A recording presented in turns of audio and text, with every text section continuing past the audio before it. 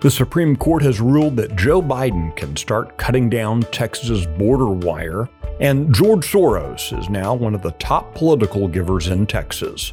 This is Tuesday, January 23rd, 2024. Texas Scorecard presents the day's first news for the Lone Star State, the Texas Minute, with your host, Michael Quinn Sullivan.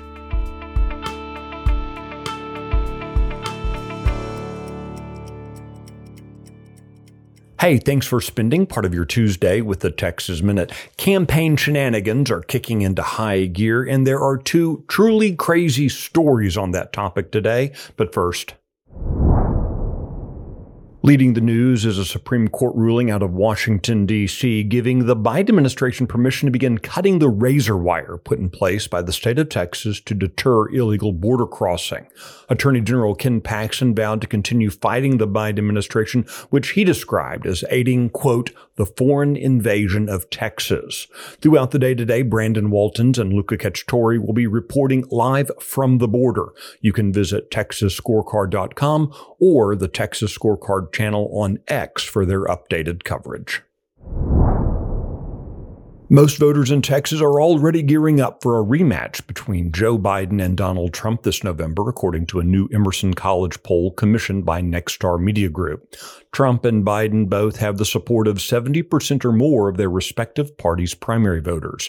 But looking beyond the party faithful, polling shows Trump has an 8-point lead in Texas for the general election. Newly released campaign finance report showed George Soros in the top 10 political donors in Texas. The billionaire spread $2.5 million across several Democrat political action committees in the last 6 months. Soros has a history of funding far-left programs that promote anti-police activism and pro-crime district attorneys. Now, that's all bad enough, but when the Texas Minute comes back, we have some real campaign craziness for you. Did you know you can watch Texas Scorecard on your TV? If you have a Roku or Apple TV device, download the free Texas Scorecard app. There you can find all the great Texas Scorecard video content, like daily headlines, The Luke Macias Show, Heads Up, and Scorecard documentaries. Download the Texas Scorecard app for free on Roku or Apple TV.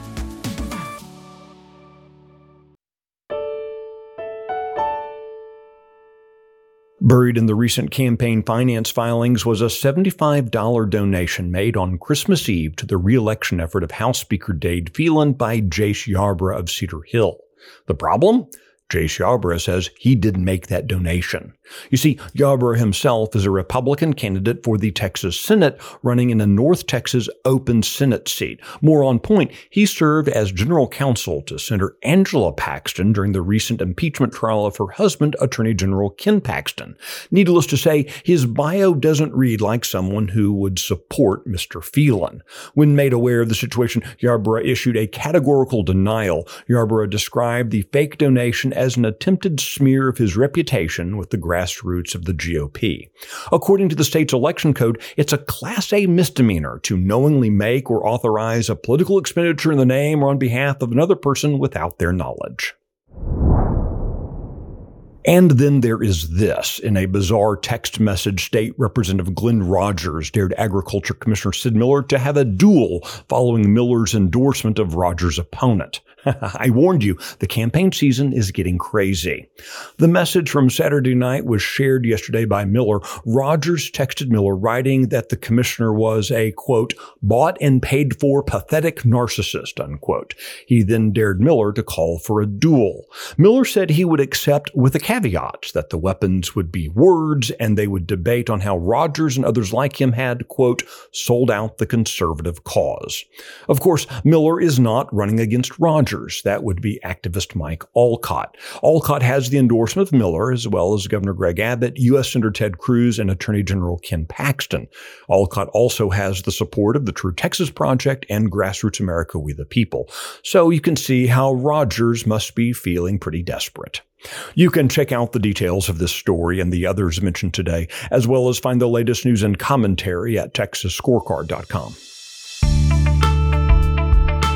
These articles were originally reported by Will Biagini, Luca Cacciatore, Amelia McKenzie, and Brandon Waltons.